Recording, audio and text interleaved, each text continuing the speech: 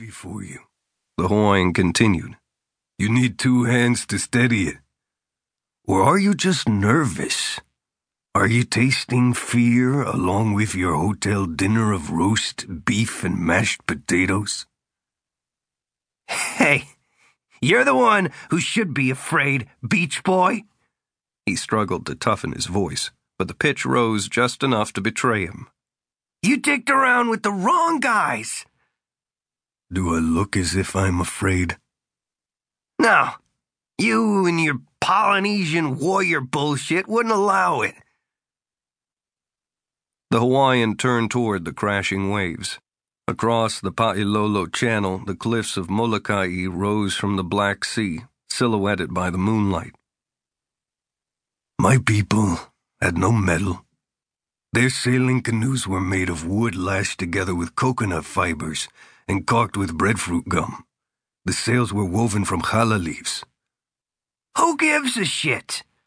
They had no navigational instruments, just the stars and the moon, and their knowledge of ocean currents and the flight of seabirds. Seabirds? The fat man repeated, shaking his head. You've been smoking too much your own weed. They followed the clouds on the horizon to find mountainous islands in the sea. All this, my people knew. What's your point? The Hawaiian turned back to face the man with the gun. What is it that you know, Howley? Could you survive even 1 week in the jungle on Molokai, barely 10 miles from your luxury hotel? The fat man shifted his weight uncomfortably. I was too busy stealing hubcaps to get my Eagle Scout badge, okay? If you and I were alone in the jungle, who would survive and who would die? That ain't the way it is, the fat man said, wagging the gun.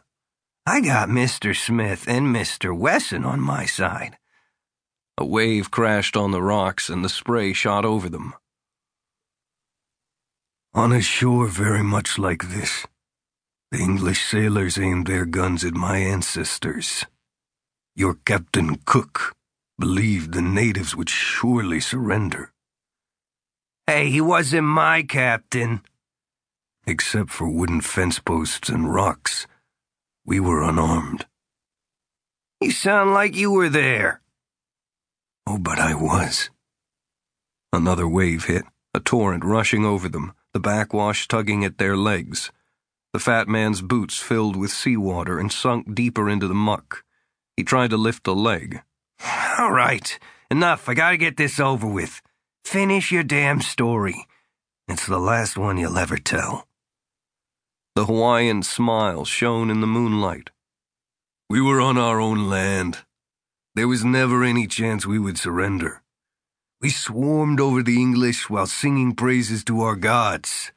We crushed Cook's skull against the rocks, then stripped the flesh from his bones. Great story.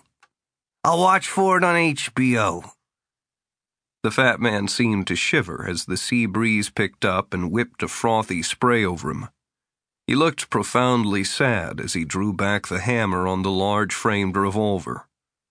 Look, I hate this part of the job, but I got no choice.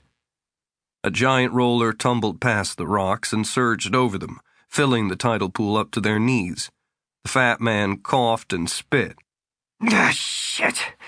I'll take a dark alley in Jersey City over this anytime. High tide, the Hawaiian said, looking toward the moon. You must always know your surroundings. Listen to the earth and the sea, and they will speak to you. He turned toward the fat man and braced himself against a boulder. What the hell are you? A giant wave crashed past the rocks that resembled dragon's teeth and cascaded over them. The surge twisted the fat man around in his sunken boots and toppled him into the water, the gun flying from his hand.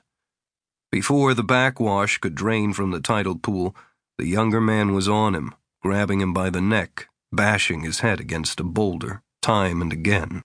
The fat man's skull shattering like a coconut under the axe, his cries drowned out by the roar of the ceaseless waves.